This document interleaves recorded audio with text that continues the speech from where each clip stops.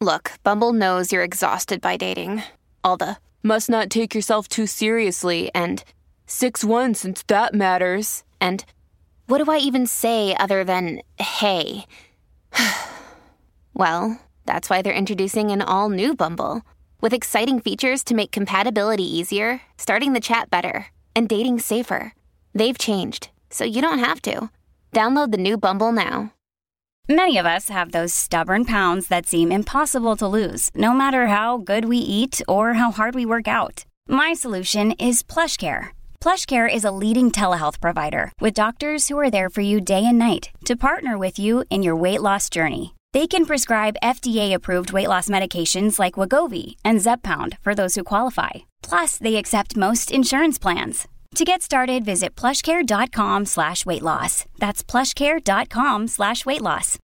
When you need mealtime inspiration, it's worth shopping Kroger, where you'll find over 30,000 mouth-watering choices that excite your inner foodie. And no matter what tasty choice you make, you'll enjoy our everyday low prices, plus extra ways to save, like digital coupons worth over $600 each week. You can also save up to $1 off per gallon at the pump with fuel points. More savings and more inspiring flavors make shopping Kroger worth it every time. Kroger, fresh for everyone. Fuel restrictions apply. Welcome to the New Books Network. Welcome back to New Books in Psychoanalysis, a podcast channel on the New Books Network. Our guest for the episode is Dr. Gail Astor. Dr. Astor is a critical theorist, psychoanalyst, and writer. She teaches at Columbia University and is in private practice in New York City. She last joined the podcast to talk about her book, Homo Psyche, on Queer Theory and Erotophobia, published by Fordham University Press in 2021. She trained at the Institute for Psychoanalytic Training and Research, IPTAR, in New York City, and is an editor at Studies in Gender and Sexuality. The book we're discussing today is her new book, Exigent Psychoanalysis, The Interventions of John Laplanche. Welcome back to the program. Thank you. Thank you very much. Thank you, Dr. Rosen. Thanks for having me. Sure. I was, like I said, really excited that we could schedule this. As always with this interview, tell us your interest in Laplanche and also what motivated you to write this book. My interest in Laplanche started a very long time ago, but I found him too dense and too difficult to really understand. So I had to really come back to him only a lot later. And I think that, one of the things that was so exciting to me originally about Laplanche that I could sense, but I really couldn't articulate until I went back and started reading everything of his, was that he seems to offer a real alternative to the usual approaches, the usual models in psychoanalysis. And I think I have been, especially a few years ago when I started reading him, so hungry for some alternatives. I was, having been sort of growing up, as it were, growing up on, I would say, Anglo-American psychoanalysis and the very entrenched debates between classical and relational, that is what has shaped my psychoanalytic consciousness, very much so. And Laplanche just seemed almost right away like an alternative that was neither one nor the other, but something totally different. And that felt so refreshing, first of all, and so exciting, because it felt like such a stale debate, and one that I couldn't see a way to participate in any way that was satisfying. And I wanted something really new. And Laplanche seems to be doing something I didn't think a lot of other people were doing. I would say that was definitely how I think of the initial motivation, and something I tried to get at even in the way the book is structured. To me, there's certainly not how everyone would read Laplanche. But to me, it's one of the major things that's valuable for us as Anglo-American readers is the intervention he offers to these debates that have so much a part of our DNA, I think, here in New York and in the States. Yeah. Well, when you talk about the density, last semester at some point I was teaching, introduction to drive theory. And it's a pretty much like they call it. I think there's like Freud 1 and Freud 2, and it's Introduction to Drive Theory. And on the syllabus, I was like, do I include Laplanche Drive and Instinct? One of my absolute favorite papers. Do I include it? Oh, is it too dense? And I, agonized over it. And I'm like, okay, well, I'll put it late. I'll put it late in the semester. And the word you just used, refreshing, it was the paper that lit the students up the most. It was and in fact, one of them said, "This is the paper I've been waiting for." So it wasn't that really spoke to them. So it is refreshing. So talking about the structure of the book, let's just start at the top. And I'm sort of going to combine different things you say to get into it.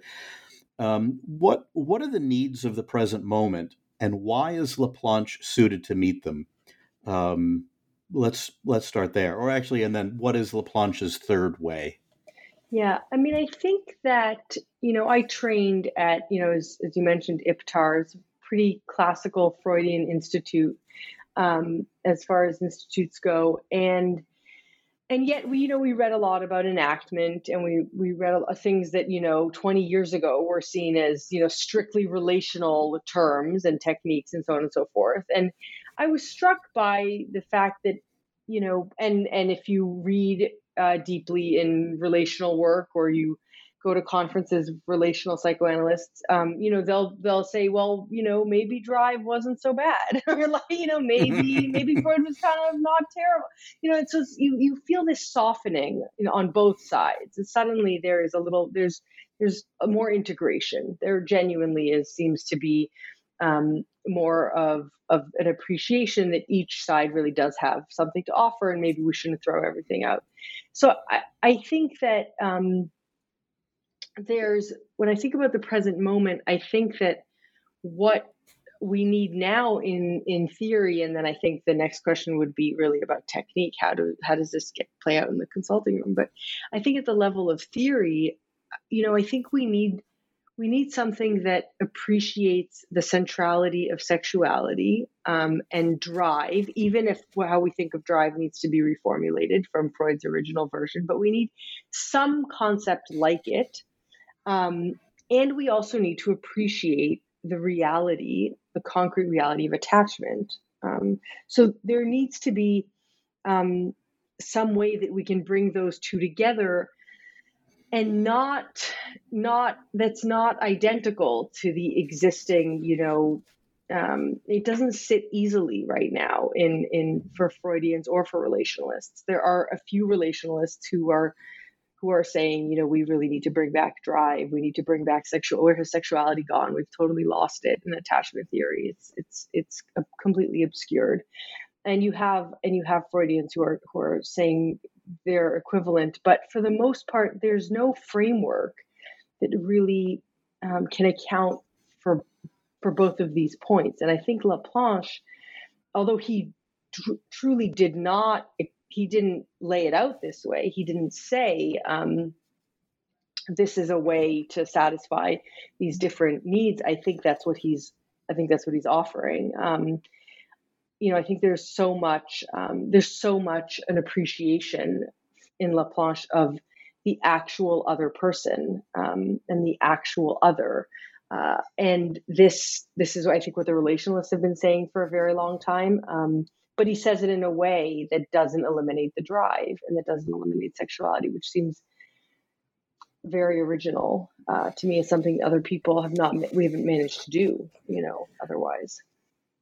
Yeah. So, boy, there's so much there. Let me tie two things together. What you said about, how we theorize and also what we're doing clinically, because at the beginning of the book, I think you're quoting Arnold Cooper saying, listen, it's not enough for us to dismiss other people, Kruse most notably as a Freud basher. That's not enough to do that. And it's interesting. We had Kruse on the program. It's very interesting.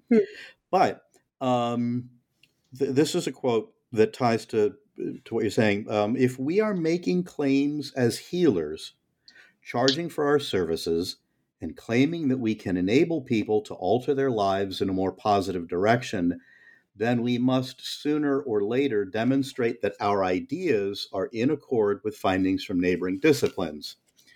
And then, from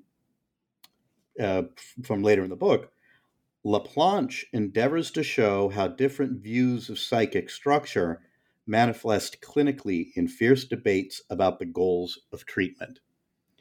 And I thought about that, the goals of treatment, and if we're charging for our services, because you have, at one point, Freud actually says, listen, if you want to make money doing this, you actually have to help people. And then, of course, much later on, he says, give up trying to cure, just learn and make money, which is a quote that horrifies new students. So for me, I really, I try to work deeply pragmatically. I am here charging people for this. And I do find Laplanche helpful, but the idea of the otherness, which is you say at the beginning, you ask the question, have we lost sight of the true revolution that we revolve around others? And I was curious about this, you write, it's hardly coincidental that traditional metapsychology falters precisely at the place where a true recognition of others is required. How does it falter? What does that mean? I mean, I think, Laplanche, I think this is sort of at the core of really his boldness. Laplanche goes back to this moment, which is in some sense already such an important moment in the development of psychoanalysis in the US. He goes back to the seduction, the abandonment of the seduction theory. And, for those who may not be as familiar, it's just worth repeating that, for Laplanche, when Freud, in his famous letter to Fliess, says, I've abandoned my neurotica, I've gotten it wrong, his illness, hysteria is not caused by actual trauma. It's caused by fantasy, and decides to leave sort of seduction behind and go into fantasy instead. For Laplanche, this is the moment when Freud goes astray. But what's very interesting about Laplanche choosing this moment, although he doesn't really acknowledge it, I think, is that this is the same moment that American psychoanalysts, and not just psychoanalysts, but trauma researchers, also chose as the sort of the moment when Freud abandons trauma and the most important developments of metapsychology. But these trauma theorists and the relationalists tell a very different story. They use this exact same moment, but they each tell very different stories about what it means. And so they both agree that Freud abandons seduction, and they both agree that that something really goes astray.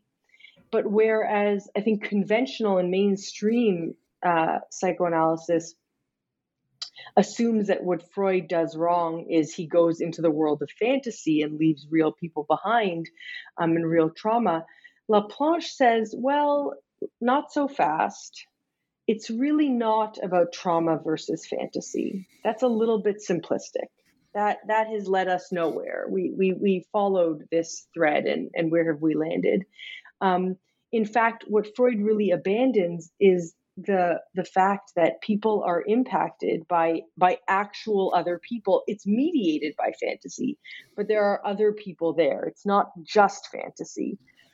He's trying to have both, Laplanche, I think, at all times. He's trying to have fantasy plus real trauma and real otherness. And I think this is something that is really missing from the original sort of very famous 1980s sort of critique of Freud, and has been, you could say, absent in a lot of this trauma theory since. It's, so I think for Laplanche, where it falters metapsychology is the way that we have it now, we can't really imagine a role for actual other people, or that when we do, it can only be by eliminating all the fantasy, so that things are now suddenly very, very concrete, very literal, very far from a complex psychology. I think that's what I think of when I say that, if that makes sense. That does it does make sense, and so in the debates, maybe the 80s or as you entered, and you mentioned it in different places throughout the book, but how does our current discourse, how do we end up leaving the underlying theory intact? How do we sort of just do window dressing and not touch that Laplanche does? What are we doing in our discourse or not doing? Yeah, it's interesting. I mean, Arnold Cooper, I think, wrote really the great essay on this that I quote from at the beginning. You know, he says we cannot bring ourselves to use, this is, I think, essentially almost verbatim how he says it, something to the effect of, we cannot bring ourselves to use a language other than the one Freud taught us. We insist on the same words. Why do we have to keep using the same words?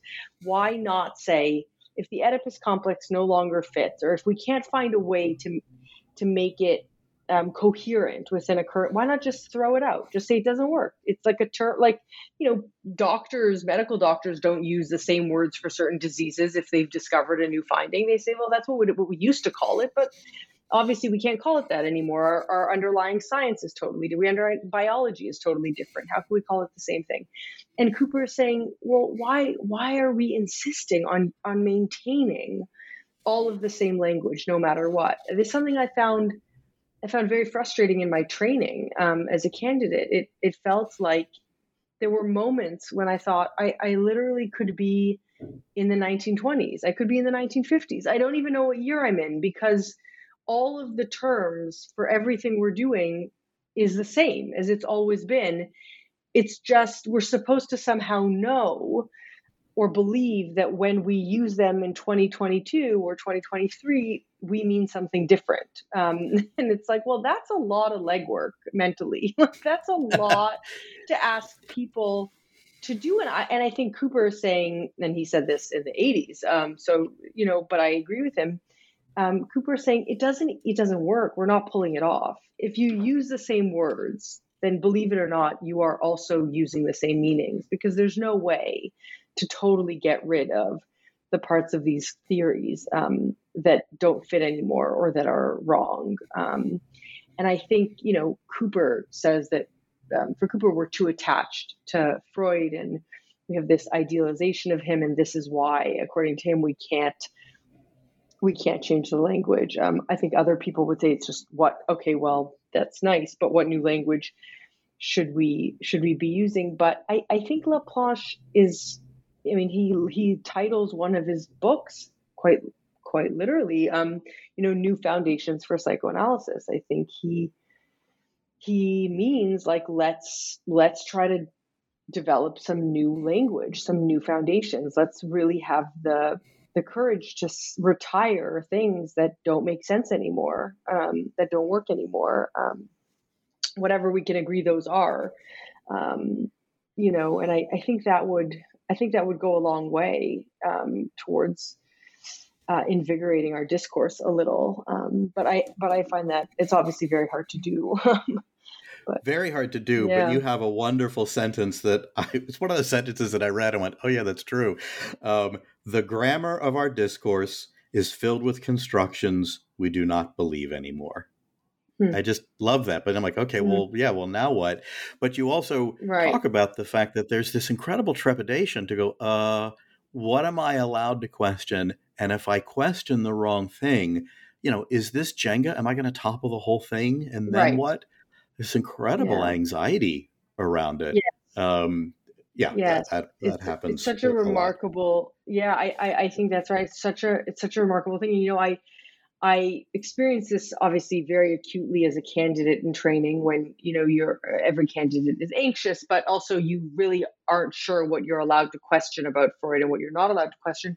But what struck me was, you know, this past year I was teaching at IPTAR, the Freud class, Freud 1, and like you were describing, and, you know, we were doing the early Freud, and I was struck by how difficult it was to encourage my students, these candidates, to question anything. Like, they were so anxious. And I was like, where is your disagreement? It's okay to disbelieve. It's okay to disagree. And they were just like silent. And I thought, oh my God, like what?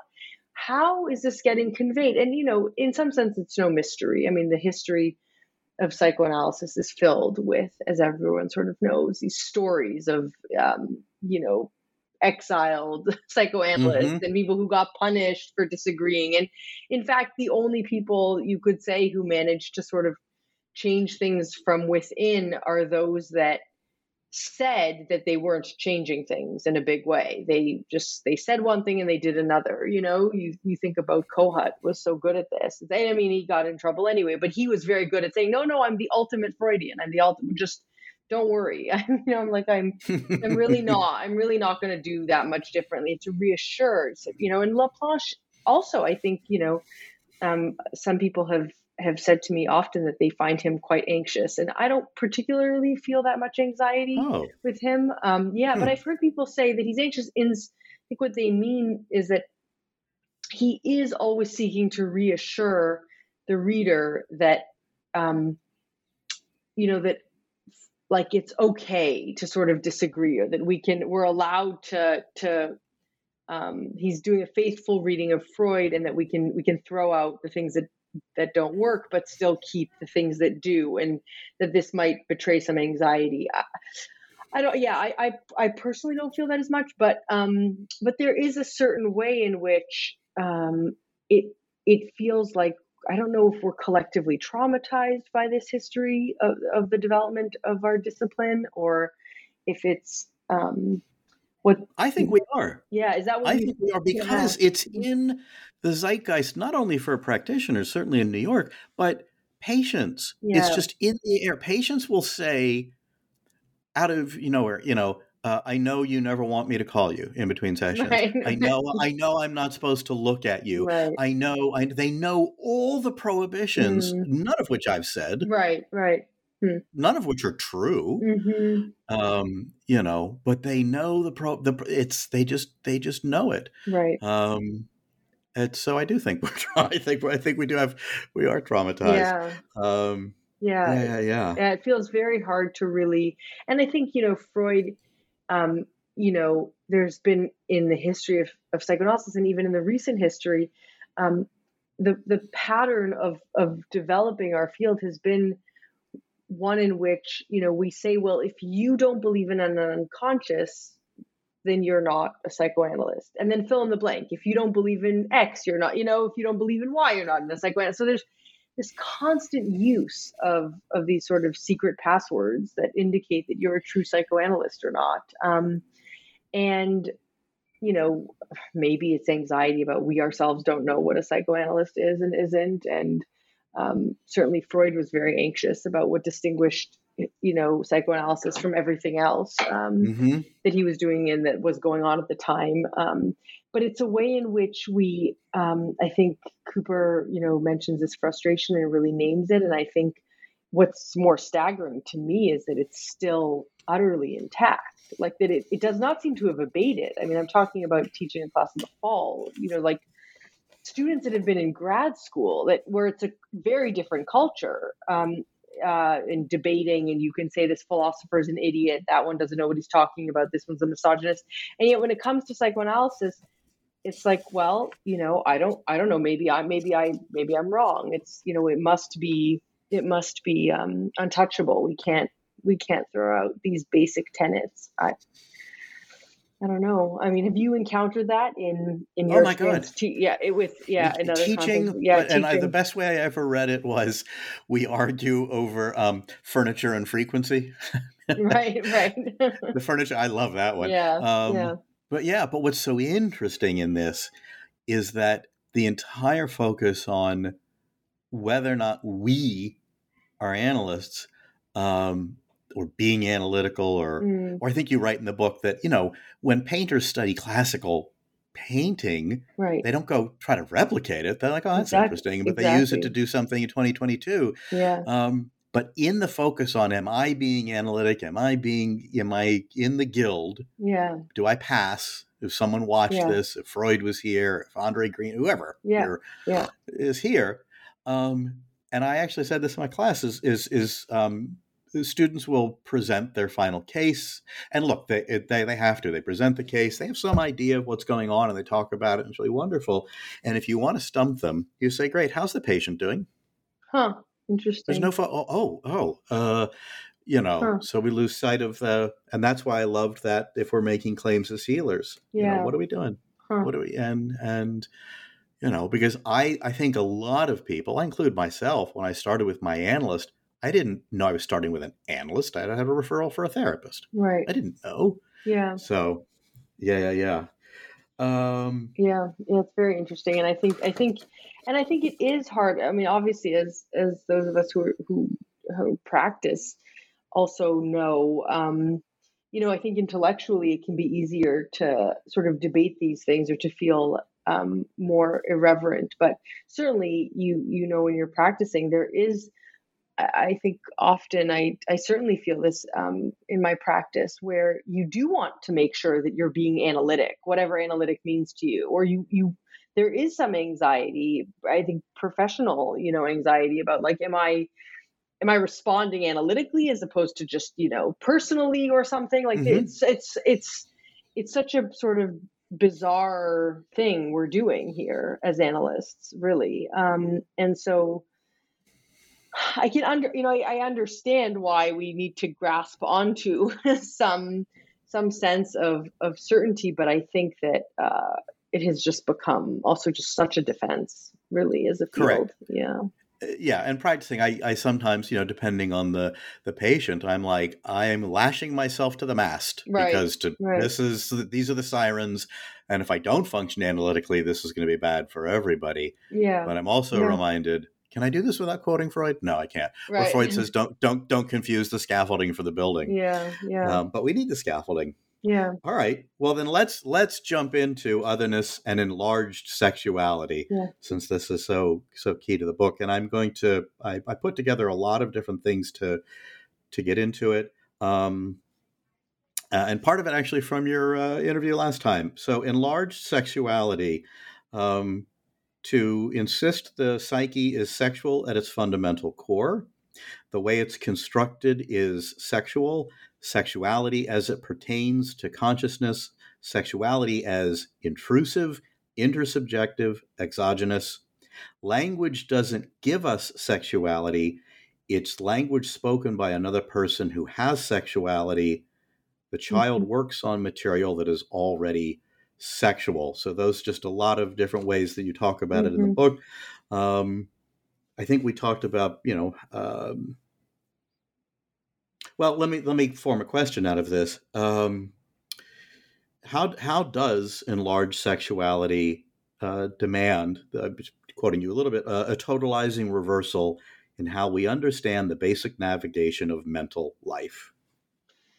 I mean, I think one of the ways I might put it, trying to be straightforward, is that I think what Laplanche is talking about is that we have a real tendency, and this is built into language, so it's not something that any one of us does versus other people. This is like how perception is organized vis-a-vis language and symbolization, but that we have a tendency to really assume that desire originates with us, and that we are agents of our own needs and desires, and it originates with us, and we go out in the world and we act on it. And Laplanche is saying, I know that feels like really obvious to everyone, but actually it's totally the opposite.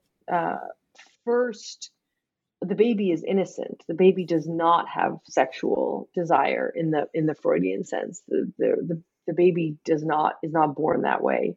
The baby is totally helpless. The parent, the adult, whoever it is that is taking care of the baby, is the one who has a sexuality. And this sexuality becomes a problem for the baby because it's a lot to have to work on and figure out what to do with. There's a lot of stuff coming at coming at the baby that the baby is not prepared to handle.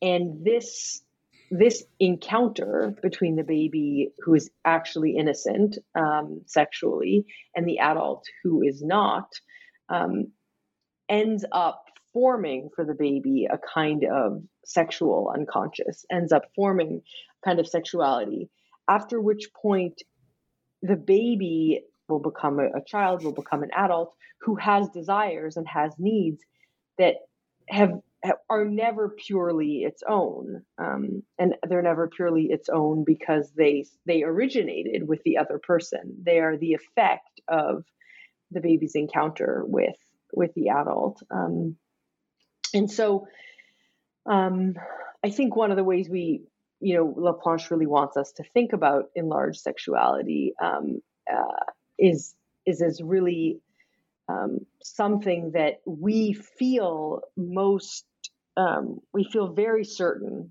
is our deepest desire.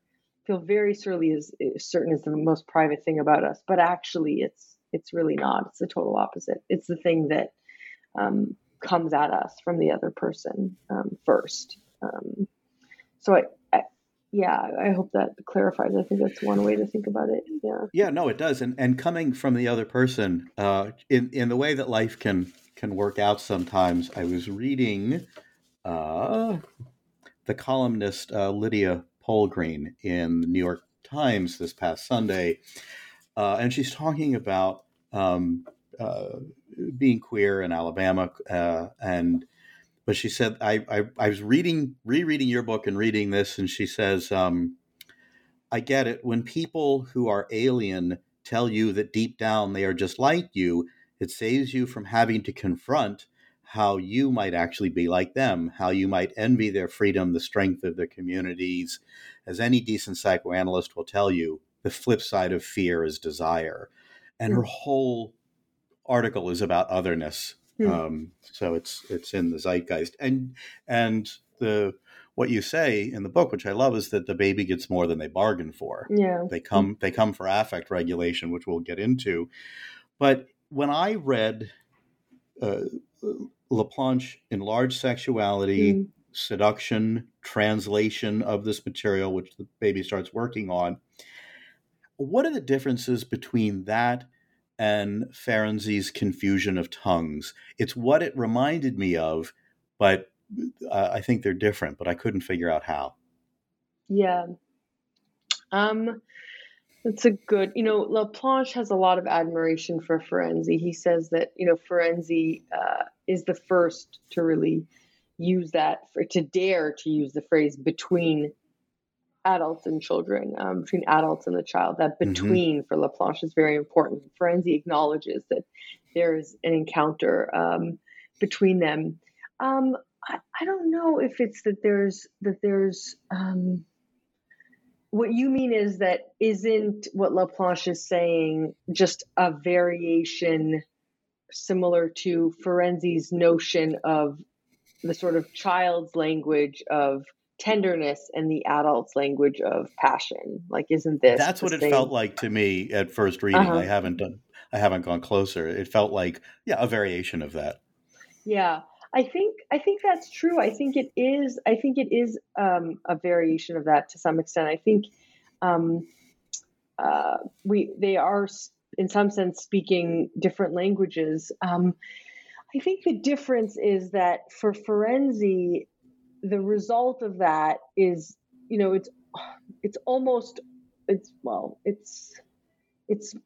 takes a lot of work to make sure that that's not, that doesn't lead to something abusive and exploitative for the child because of these different languages. But I think that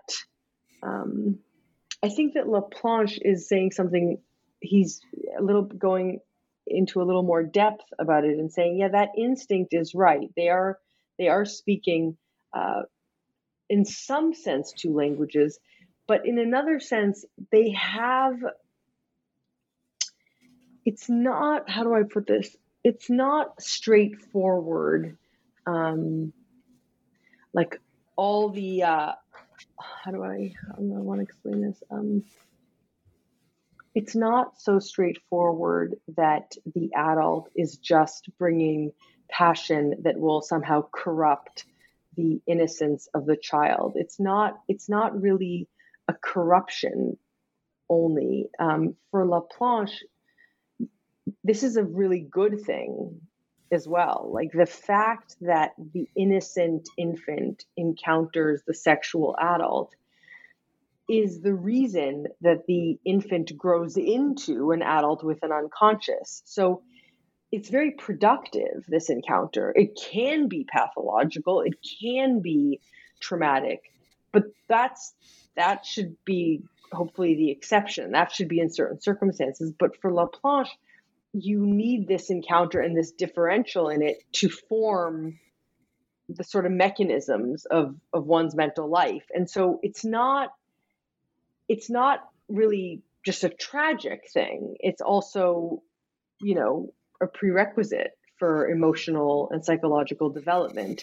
Whereas I think there's a certain pathos to Ferenczi's that leans, which I think is very evocative. And I think we kind of feel quite intuitively, I think many of us, like, that makes a lot of sense. And I think it does, but he's also telling a sort of a very particular story about how that encounter goes. And Laplanche is saying much more generally, like, no, this is good. This is what's going to give the child an unconscious, because the child is going to encounter this thing it has no idea what to do with.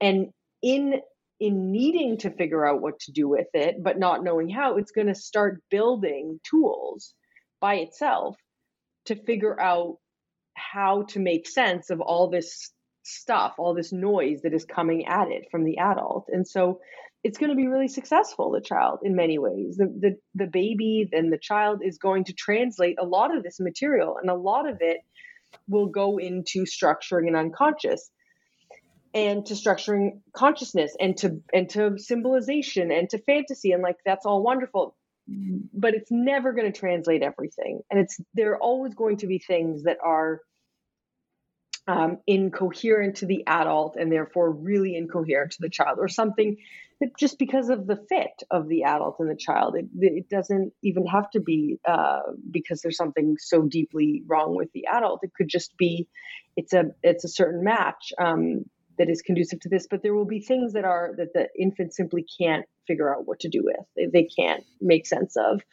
and that's what becomes the origin of this more complicated sexuality for Laplanche. And so I think in that, one of the ways we might think about the difference is I think Laplanche maybe could be said to be generalizing those ideas a little bit more, and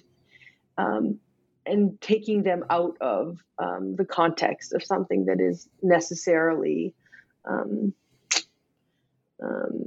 problematic for the infant. Right. So then I think you've answered a question, which is Laplanche says that sexuality develops in relation to self-preservation. So that would, in a sense, answer that. This is developmental. The child has to go to work. Yeah. And that is self-preservative. There's also, I love this because, of course, I think about it from the analyst's point of view, pretending that the adult who provides attachment can turn off his own unconscious. Yeah, we can't. Right. Oops, sorry. Like, oops, sorry about that. Yeah. Right. Exactly. Two people in there. And then I think what you did use the word noise. There's a wonderful passage in the book of noise has only ever been noise. And so then you write, it's no longer possible to speak in terms of what the adult did or didn't do, because no amount of remembering could ever include the elements of communication which were unconscious and all the more powerful for being so. And I think that's what you were just saying about that, which will always be untranslatable. Yeah. Yeah. And I think that's where Laplanche can be understood to be offering an alternative to some of the more contemporary developments in psychoanalytic theory, which have swapped and this is what I mean about the sort of interpretation of trauma, who swapped sort of fantasy for reality. Like, no, that we need to really focus on what actually happened. And Laplanche is saying, sweetie, even if you did that, you would not get to this, because this is not something you remember. This is not something you know. This is sort of what your unconscious is made out of. This is the thing that is part of it that you can't get at. So let's. I'm glad you said that, because I'm thinking about I'm pulling a lot of thoughts here. What is meant by this sentence? Interpretation is on the side of repression rather than of the repressed. Yeah, I mean, I think that the idea there is that, in some sense, the act of interpreting,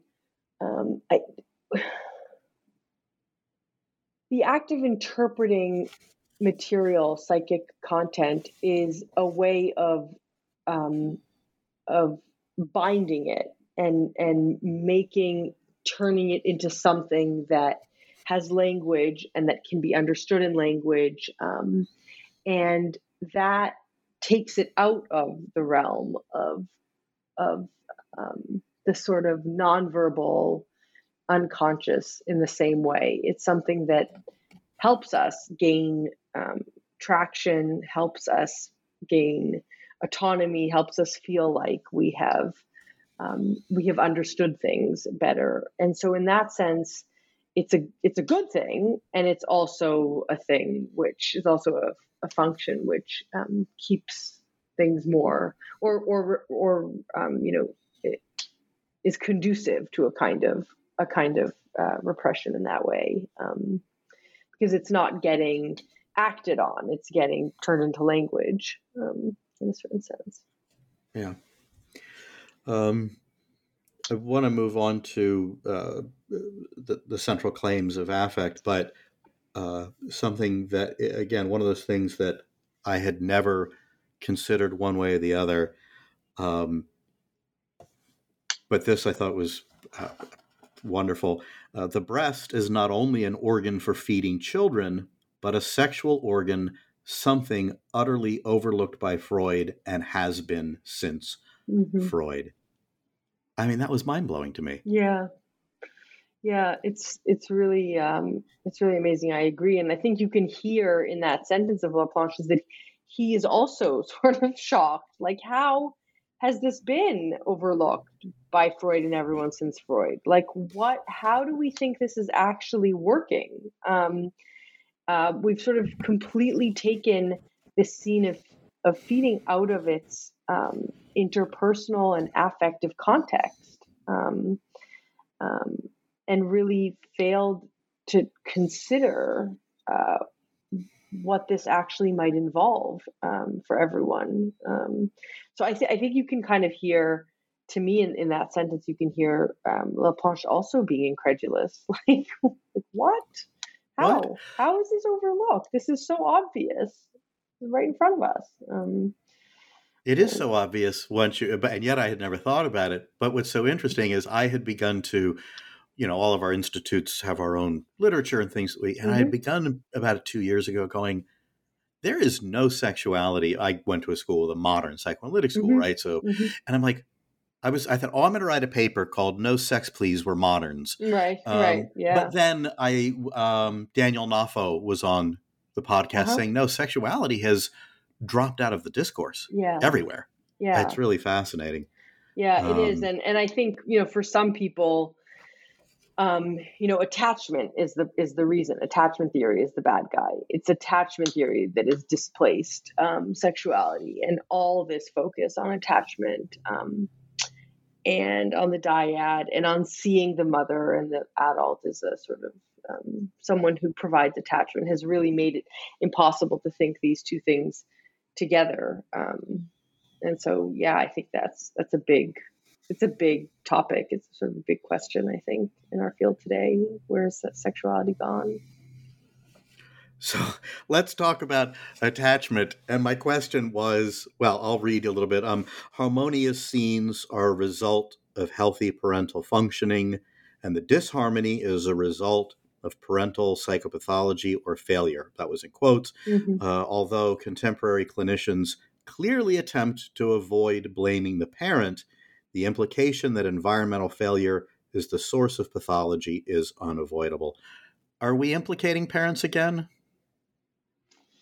I mean, I think that the way that I think the way we're not doing that is by understanding, and this is very, very important to Laplanche, that what the adult is transmitting, the thing we're talking about here, is the adult's unconscious. This is not conscious to the adult. So unless you were comfortable blaming adults, parents, for their unconscious, which, I guess, but that seems like blaming them for breathing. I mean, in some sense, right. What Laplanche is saying is they simply can't do a thing without their own unconscious being part of it, and no one can.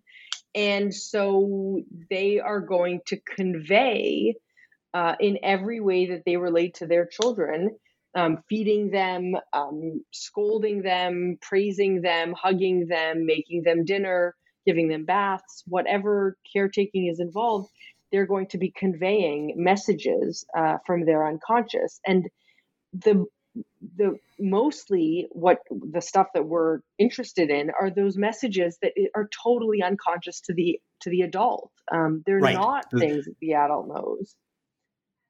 Right. It's a message that nobody knows. Exactly. It's a message nobody knows. And so I think this is really very, very important to Laplanche. And I think this is also, talk about refreshing, like a way out of some of this more pathologizing discourse that is, my mother did X, she did Y, and she said this, she said that. And well, that could all be true, but it's really not even about the mother that we know. It's about the mother who doesn't. It's the parts of the mother that she doesn't even know, that are that are unconscious to her. So of course they're going to be even more of a problem for the child. And I say of course because then is where affect comes in. They're going to be more of a problem because by virtue of them being unconscious, the adult has not symbolized them at all, has not worked on them, has not produced any representation around them that makes them all the more powerful to the infant, and to the child. The things that the parents are saying to you, those are things that have already sort of passed through some level of verbal representation. So that's already quite mediated. That's not the stuff that Laplanche is talking about. He's talking about the stuff that the parents that is not passed through that level of mediation, and therefore is sort of like, this like burning fire within them that they have no idea is there, that is very raw and not mediated by language. That's the stuff that is very powerful to the infant and to the child, and that becomes a problem. So I think I would hope that a sort of a nuanced appreciation of where this is coming from the adult would take us away from pathologizing the parents. I can't. It seems like. Well, it does, because you have a wonderful sentence, which is like it takes it to the logical absurdity. You say, listen, in this case, the only good adult is a psychologically neutral one, right. Which of course is impossible. But Laplanche says, listen, what I really love is this unmediated fire. Yeah. It activates the child's creativity and their drive to translate. That's where it becomes necessary. What is the central claim of affect? You write a lot about affect and about attachment theory and regulation of affect. Yeah, I think an affect has its own separate sort of very vexed status in psychoanalysis for a lot of people. it's one of the biggest problems in psychoanalysis is that it's missing a coherent theory of affect, which I think it is. But affect, first of all, has become obviously such a huge topic in many fields, both in the humanities and maybe more publicly in neurobiology and neuroscience. And I think, and in psychoanalysis, those that are working on affect regulation take affect very seriously. But I think that if you look at some of that stuff on affect regulation, especially, you begin to appreciate the role that affect plays in the development of psychic life, and that the need to regulate affect is sort of the primary preeminent goal of the infant and the adult, and nothing else can happen if that's not happening. This is sort of fundamental to everything else, and the entire development of the brain, depends upon how this goes. So this is as important as it gets. And Laplanche says nothing about affect, and affect was like a dirty word in France in those days, and they had a lot of fights with Lacan about affect, and it was a big problem in the 70s in France. But so we could speculate as to why maybe Laplanche does not talk about affect. But as far as I understand it, affect is sort of the missing piece of the puzzle to understand, that we need to understand what Laplanche is saying, because it's for me a way of making sense of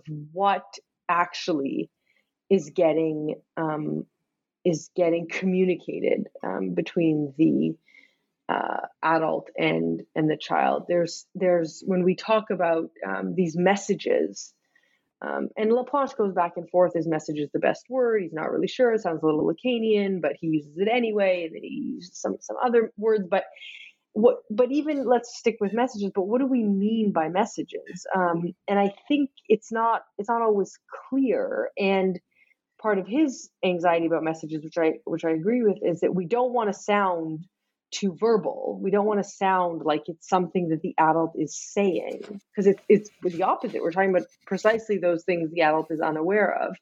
And I think affect helps us with that, because affect gives us a way of understanding that this is what we're talking about that's so important, are precisely those communications from the adult that are sort of happening all the time, but that are not mediated by language necessarily. And so I think affect, considering that there is, affect is sort of how we relate, and fundamental to that, gives us maybe a sort of a way of imagining what's going on here between these two people, and that the need to regulate affect is what brings the infant and the adult so close together. That the infant needs food and shelter. We know all of that, but what we've also learned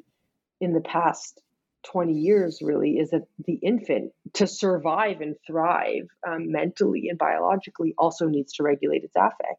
This is what the adult, so much of what the adult does is that. And so we need to me, this is like one of the biggest things we need to integrate into like a model of psychoanalysis, like what the implications of that are for our theories. Well, you asked this question in the book. You write, what would it mean to accept a comprehensive affect theory as a viable replacement for Freud's dual instinct theory as the primary factor in psychological organization? So is that big question your next book? Yeah, exactly. Yeah, I think so. I think that's what I'm sort of I'm working on now about affect theory, and I've already gotten in some very heated arguments with some Freudians, but maybe I don't think they would call themselves Freudians, or they would just call themselves contemporary psychoanalysts. I'm not really sure, but who are really insistent that no, we already have an affect theory because we believe in repression. And I think, well, that's not going nearly far. I mean, it's nearly far enough. and this field of affect has just grown so much in 20 years, and there are some very interesting ideas out there about how we're organized affectively that I would like to put into conversation with some of these concepts. So yeah, that is what I'm working on next. Good. You're right. Yeah, I was thinking, Laplanche, he doesn't talk about affect, but in terms of what the child needs, in Drive and Instinct, where he does say, hey, wait a minute, the baby cannot regulate its own temperature. Right. It needs that's you. It's not an instinct. You can't do it without the other. So he didn't call that affect, but what is needed. Yeah. Yeah, exactly. Good. Yeah. Well, I have 7 more hours of questions, but we're at the end of ours. Anything else for the people listening that you would like them to know about the book? I hope that I hope people feel encouraged to read some of the Laplanche, and I think mostly, we haven't had an opportunity to address it, but I know when I have spoken at conferences, it's something that always comes up, and I hope that people feel when if they pick up something on Laplanche or reading something on Laplanche, they feel emboldened to sort of play with it too clinically and technically and see what the implications are of these ideas. I think Laplanche uses the phrase so many times, putting to work. Put Freud to work, and I think that is a good ethos. I think that's something that gets us out of some of these more what the defenses you and I were talking about at the beginning. I think putting Laplanche to work, I think putting psychoanalysis to work, I think we shouldn't be so worried about breaking anything. Let's see what happens when we use these ideas, when we apply these ideas, like what works, what doesn't, what if there's so much Laplanche has not thought about, has not written about, is not included here. There's so so many places to go, and I hope people feel like they can do that. It was one of, I think, more of the meta goals of the work. Good. Well, thanks so much for joining us today. It was really great to go through just a small part of the book, really. It's a terrific book. We've been talking with Dr. Gail Astor, her latest book, Exigent Psychoanalysis, The Interventions of John Laplanche. Dr. Astor, thanks so much for joining today. Thank you. Thank you so much. I appreciate it. Thank you.